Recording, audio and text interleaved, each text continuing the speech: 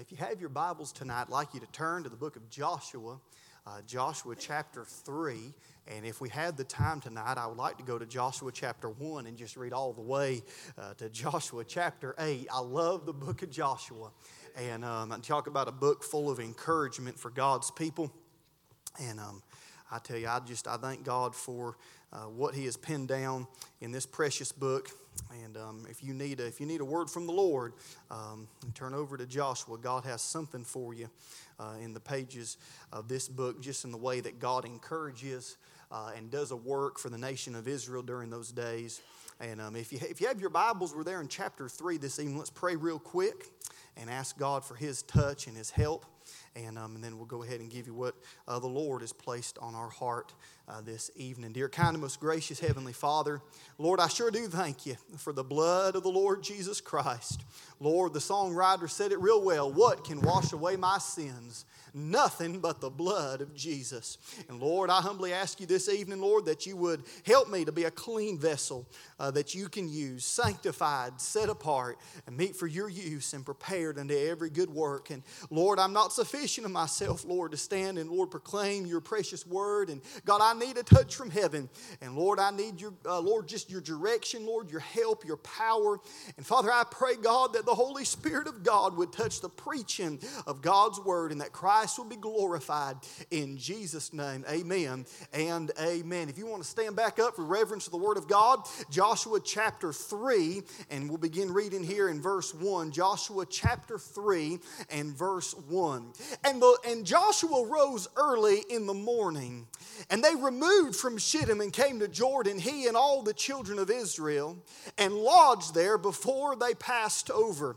And it came to pass after 3 days that the officers went through the host, and they commanded the people, saying, when you see the ark of the covenant of the Lord your God, and the priests, the Levites, bearing it, then you shall remove from your place and go after it. Yet there shall be a space between you and it, about 2,000 cubits by measure. Come not near unto it, that ye may know the way by which ye must go. For ye have not passed this way heretofore.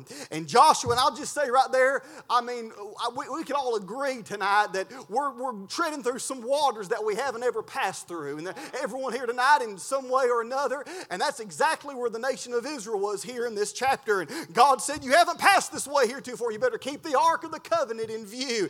And in verse 5, and Joshua said unto the people, sanctify yourselves, for tomorrow the Lord will do wonders among you. Sanctify yourselves, for tomorrow the Lord will do wonders among you. You can go ahead and be seated, and we'll read a couple more verses of Scripture here. We're just going to try to read through at least another 10 verses and just listen to the wonderful application that is found right here in the Scripture in verse 6. And Joshua speaking to the priests, saying, take up the ark of the covenant and pass over before the people. And they took up the ark of the covenant and went before the people.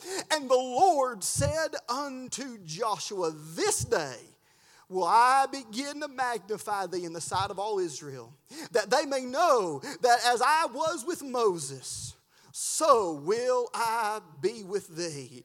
And thou shalt command the priests that bear the ark of the covenant, saying, when ye are come to the brink of the water of Jordan, ye shall stand still in Jordan. And Joshua said unto the children of Israel, come hither and hear the words of the Lord your God. And Joshua said, hereby ye shall know that the living God is among you. Oh my.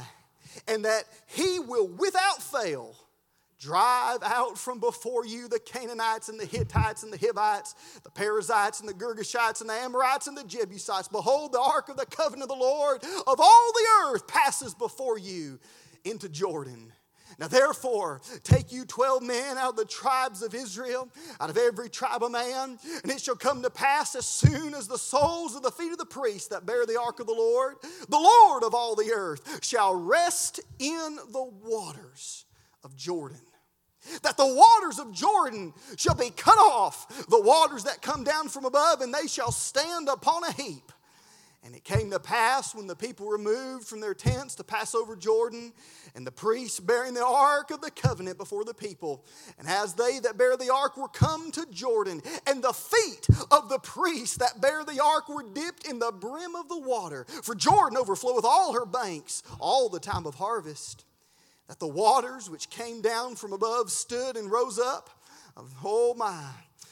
stood up a heap very far from the city Adam and beside Zereth, and these that came down toward the sea of the plain, even the salt sea, failed and were cut off, and the people passed over right against Jericho, and the priest that bare the ark of the covenant of the Lord. Look at this now. They stood firm on dry ground in the midst of Jordan. And all the Israelites passed over on dry ground until all the people were passed clean over Jordan. That's a lot of reading tonight, and it's because the message itself is pretty short. But God has burned this in my heart starting this morning and meditating on this chapter. And as far as just an introduction to where we find ourselves right here as we're approaching Joshua chapter 3, Israel has been brought out of Egypt. And as God brought them out of Egypt, the wonderful and miraculous experience that took place in the lives of the nation of Israel as they were delivered out of the hand of Pharaoh, as they were delivered, dear friend, out of Egypt. And you talk about a great picture of salvation there at the Red Sea. And they're standing there, and the armies of Egypt are coming after them. And they're about ready to be destroyed. And there's no hope, and there's no way out. And Pharaoh's about ready to destroy God's people. And yet God commands, He said, stand still, and see the salvation of the Lord. Brother Gilbert, that's a pretty good picture of salvation. I mean, God said it right there. You want to see the salvation? Israel, there's nothing you can do, and there's nothing you have to do. You just need to stand still and see the salvation of the Lord. Oh, it was a happy day. Oh, it was a happy day. Like God said in Isaiah chapter 45, verse 22, He said, look unto me. I'm telling you, it was a happy day when I looked unto Jesus, the author and the finisher of my faith. Dear friend, I didn't go to a confessional booth. I didn't go to a synagogue and pray and hope and fast and work, but I looked unto Jesus, the author and the finisher of my faith. Oh my, look unto me, He said, and be ye saved, all the ends of the earth.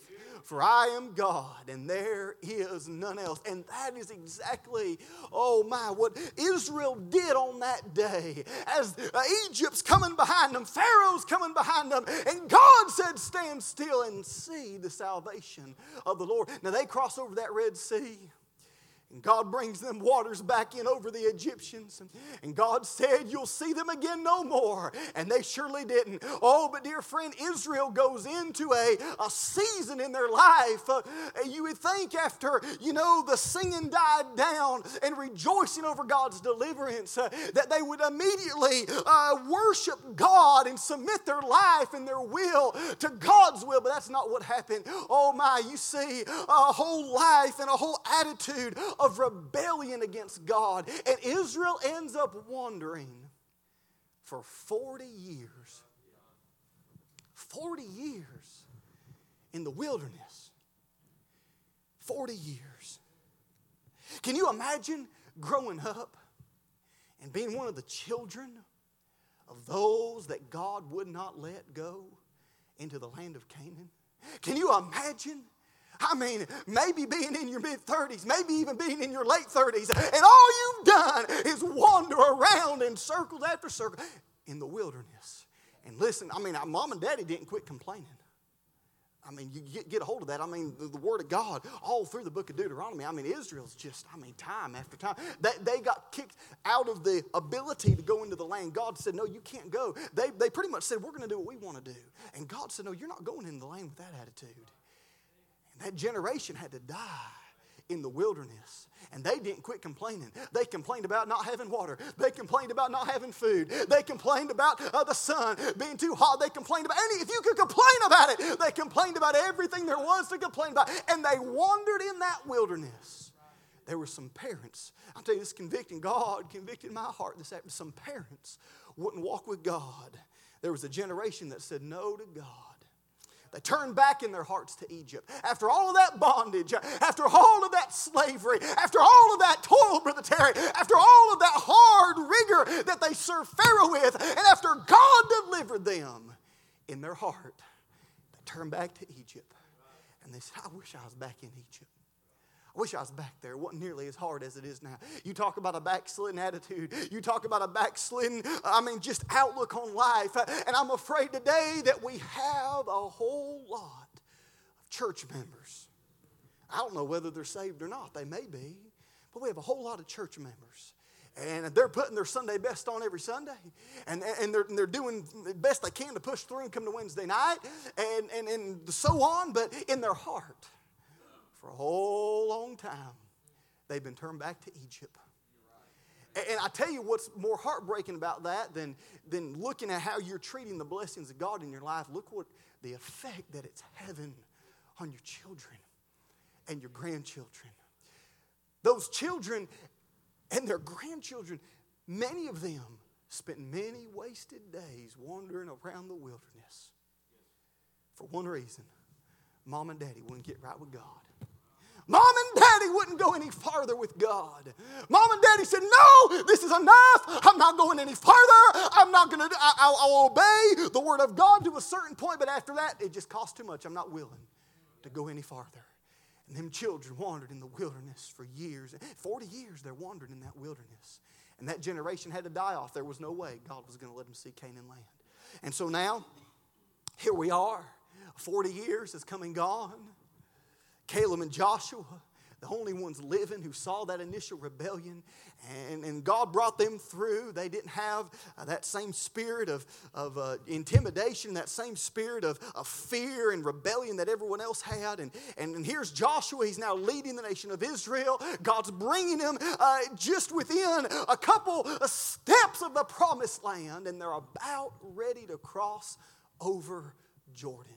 Now, you see, the Red Sea, I believe, it makes a good type anyway of being born again, of being delivered from Egypt, of God telling them to stand still. There's nothing you can do about this, but you need to see what God's going to do, see the salvation of the Lord. We know it's not by works of righteousness, which we've done. It's according to His mercy He saves. But now, Brother Logan, they're at another river. They're at another body of water. And now they're at the Jordan River. And God is getting ready to do again what He did before. Listen, in their own ability, as hard as they might try, they're just as incapable of getting across Jordan as they were getting across the Red Sea. It's just as impossible. It's just as hard. Jordan is not just a little stream running down the valley, but God said during this time, during harvest time, Jordan overflowed all her banks. Oh, you talk about a big river. And here they are, and they're incapable of doing anything just like they were 40 years before they rebelled. But there's a slight difference, though, this time. Along with them needing to stand still and see what God's going to do, because only God can do this. But now God's given them some requirements. God's given them some instruction. There's some things that they, dear friend, are going to have to submit to God's will concerning if they're going to cross over the Jordan River. They're standing, can you see them? They're standing on the banks of a victorious life. They're standing right there. But now, we're not just going to sit back and just see the salvation of the Lord. You couldn't work for salvation. You couldn't do anything to earn it. It was a free gift of God, and I'm glad that it still is today. Now you have an opportunity and a choice. Are you going to obey God now? Your parents didn't obey Him 40 years ago. Are you going to obey God now? Are you going to follow God now? Are you going to go? Are you going to cross Jordan, enter into the land of Canaan, enjoy the goodness of God? Or are you going to do what Mama and Daddy did all those years before? Do you want to wander in the wilderness for another 40 years? Or do you want to listen to what God has to say? If you're going to cross Jordan, God lays out some things in this chapter, and we'll look at them real briefly, and we'll be done tonight. If you're going to cross Jordan this evening, first off in verse 1, we see right here, and Joshua rose early in the morning. And Joshua rose early in the morning. As you read through the book of Joshua, you'll find that God goes into great detail about the time of the day that Joshua would arise and seek God and talk with God. Joshua's communion with the Lord, Joshua's fellowship with God is documented clearly through this book. The times of his failure, the times of his triumph, but most of all, and you can get all the way to chapter 8, and God is still talking about how Joshua rose early in the morning. Dear friend, if we're going to cross over Jordan, and going through that Red Sea, look at that as a picture of salvation, but crossing over into Jordan, no doubt it can definitely be a type and a picture of the victorious Christian life, living in Canaan, living with God's blessings, living with God's power on our lives. And if we're going to cross over Jordan, God said there's some things you're going to have to do to prepare yourself. Dear friend, this afternoon, if we're going to cross Jordan, we have to be consistent. We have to be consistent. I'm going through study Joshua. Joshua is consistent in his walk with God, in his seeking God early. And the Word of God tells us, and Joshua rose early in the morning. He said, Brother Samuel, I have to rise up early in the morning anyway to get to work. And I understand that. I surely do. Maybe we've got to rise up a little bit earlier in the morning.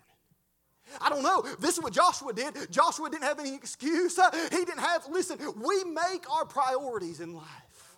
We really do. We do what we want to do. You said, I don't know about that. I promise you, pick up your cell phone. If you have an Apple phone, you can flip over there to the home screen and it will tell you how many hours you've been looking at your cell phone. I promise you, we do what we want to do.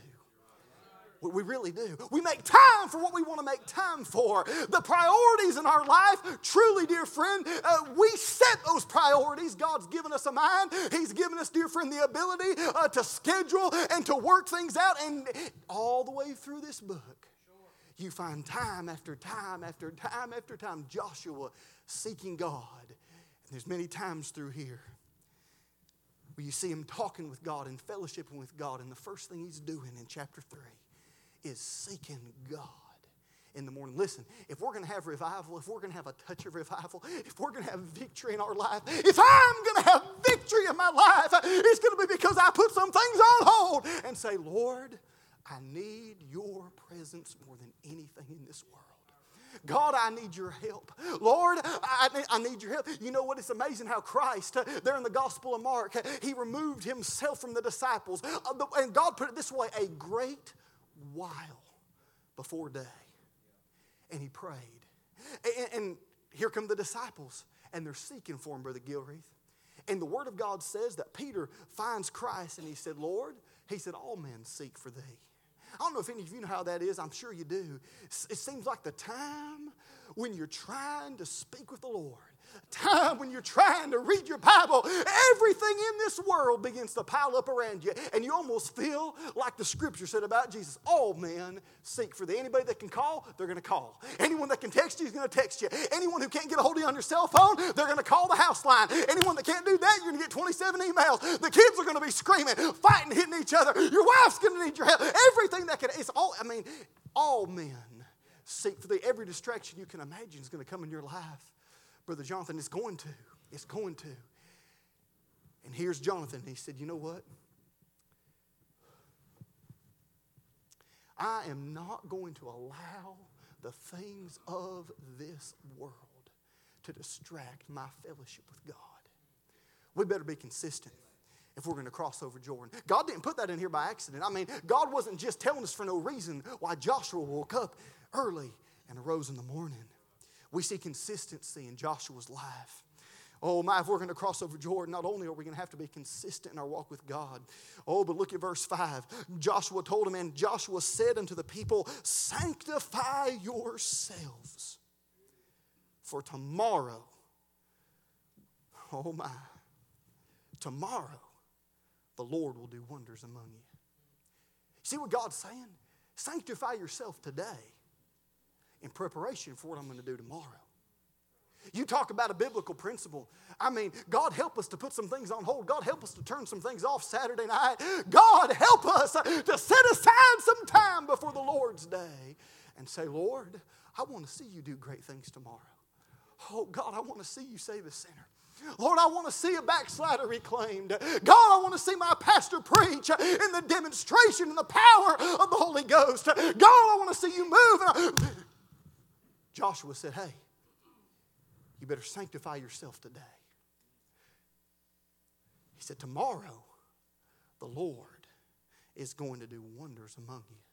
And if we are going to cross over Jordan, not only are we going to have to be consistent in our walk with God, but dear friend, we are going to have to be sanctified.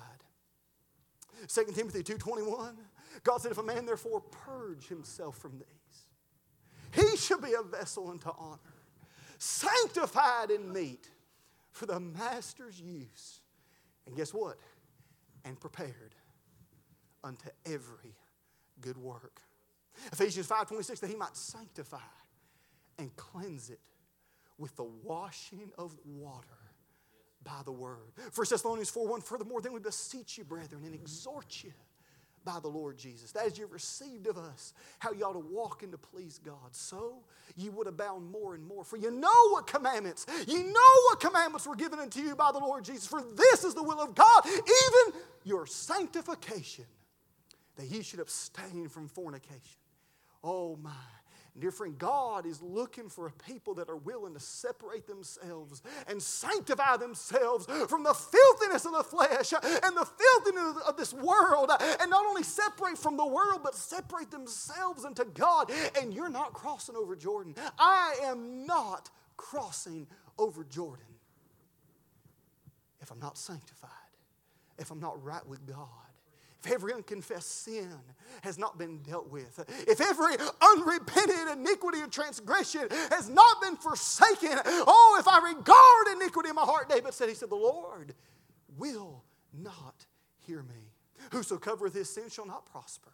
You're not going to prosper, dear friend. I'm not going to prosper until I'm willing to get right with God, to come clean before the Lord and say, Lord, I want to be right with you more than anything else in my life. God, it means more to me to have victory over the flesh and over the world and to be the vessel you more than anything in my life. God, I want to be clean.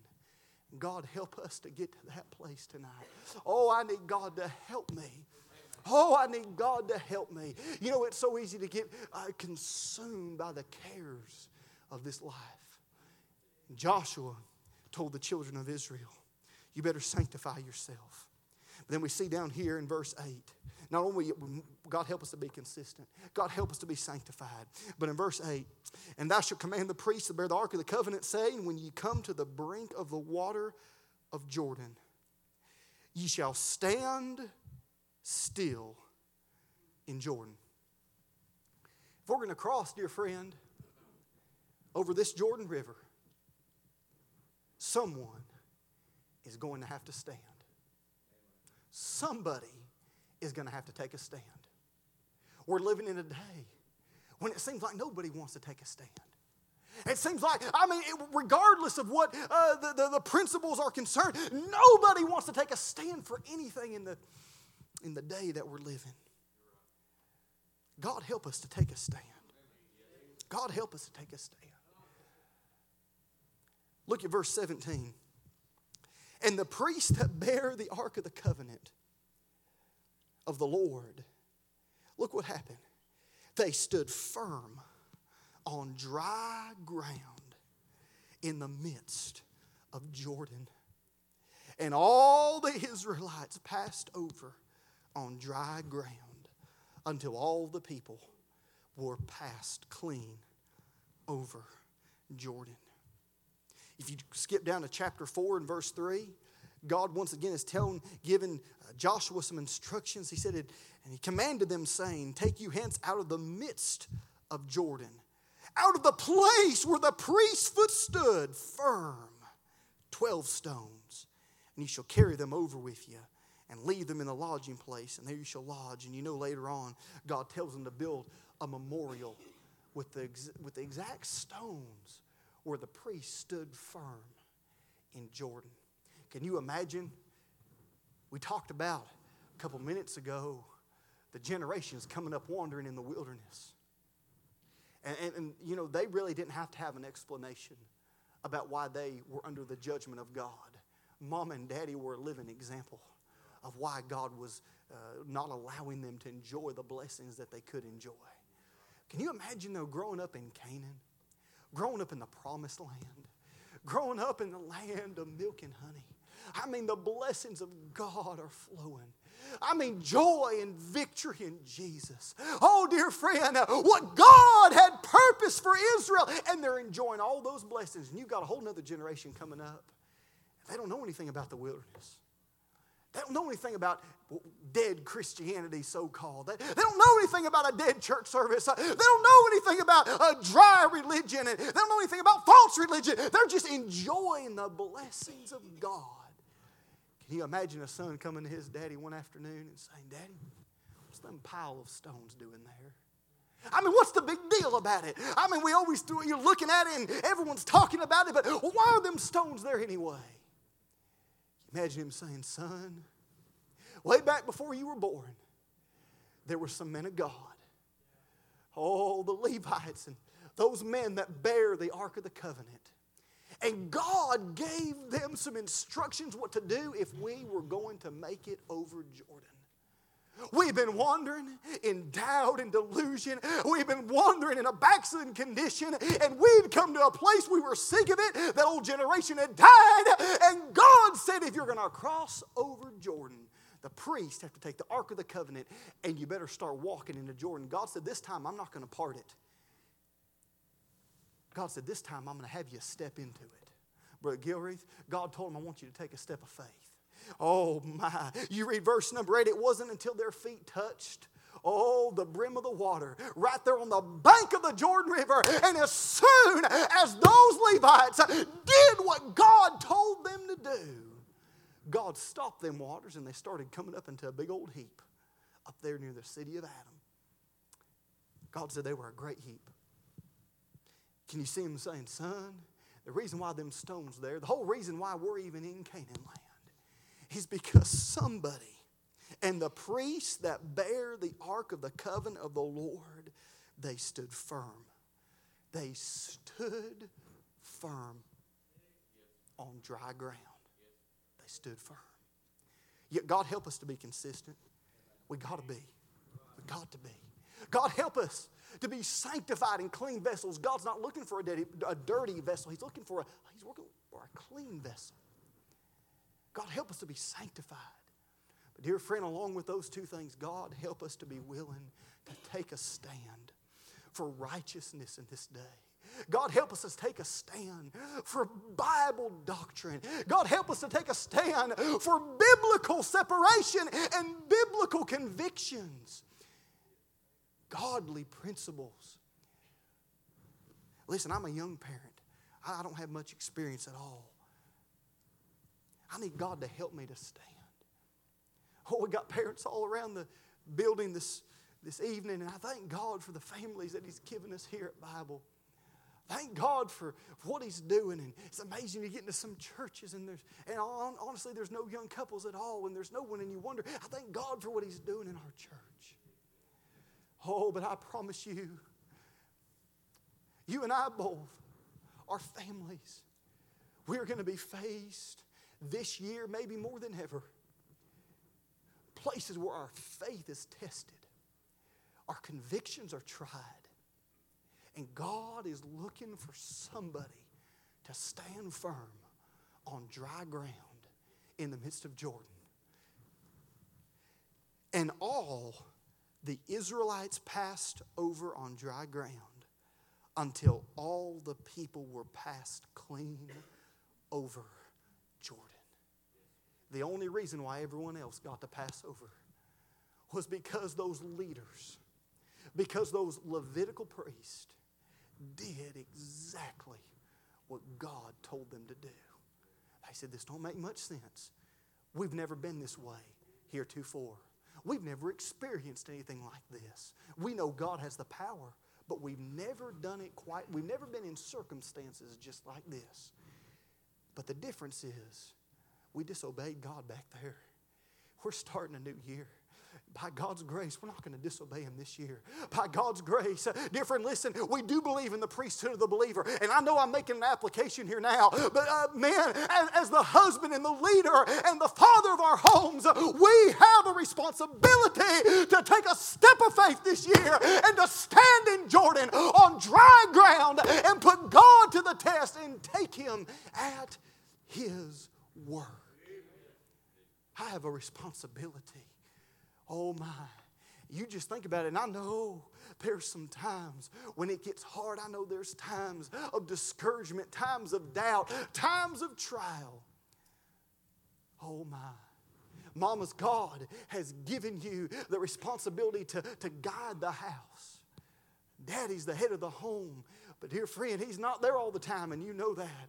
And Mama with that responsibility to guide the house and to take care of the children. And what a responsibility that is in a place of leadership. You know what? What's amazing, there's not a person here tonight that is not in some place of leadership. Now, you may not have a position after your name. Oh, but dear friend, there's somebody that's watching your life. You and I, we are epistles known and we're read of all men. And there's somebody tonight that's looking up to you. And I wonder what God wants to do in Bible Baptist Church in 2022 with somebody, with everybody's life tonight, because we were willing to take a step in that banks of that river overflowing, and say, God, I believe you. Not just walking carelessly, but I'm walking by faith. Thy word is a lamp unto my feet and a light unto my path. And maybe, just maybe, if by God's grace, as parents and as God's people, if we'll take that step and stand firm, be consistent, walk with God and be sanctified and be clean vessels. Do our best to be submitted to God's will. Maybe, just maybe, God will allow those folks coming up after us to have the joy and the privilege of living in the land of Canaan. You know the famous saying, one of our presidents years gone by, a great president, freedom is only one generation away from extinction. And you know the power of God in our families and the power of God in our churches. Brother Gilreath, they're just one generation. It's just one generation. One decision by a group of God's people to say, I'm not going any farther. I trusted God last year, but I'm not trusting Him this year. It's all it takes, just one generation. One decision, one act of rebellion, one act of disobedience, and you could keep your entire family from enjoying the blessings of God. Now listen, young people, you're all your parents can't make this choice for you. We got teenagers all over the building tonight, and you're going to have to come to a place where it's not whether or not mom or daddy are crossing over Jordan. Am I going to cross over Jordan? And that's going to make a lot of decisions for your family and your children.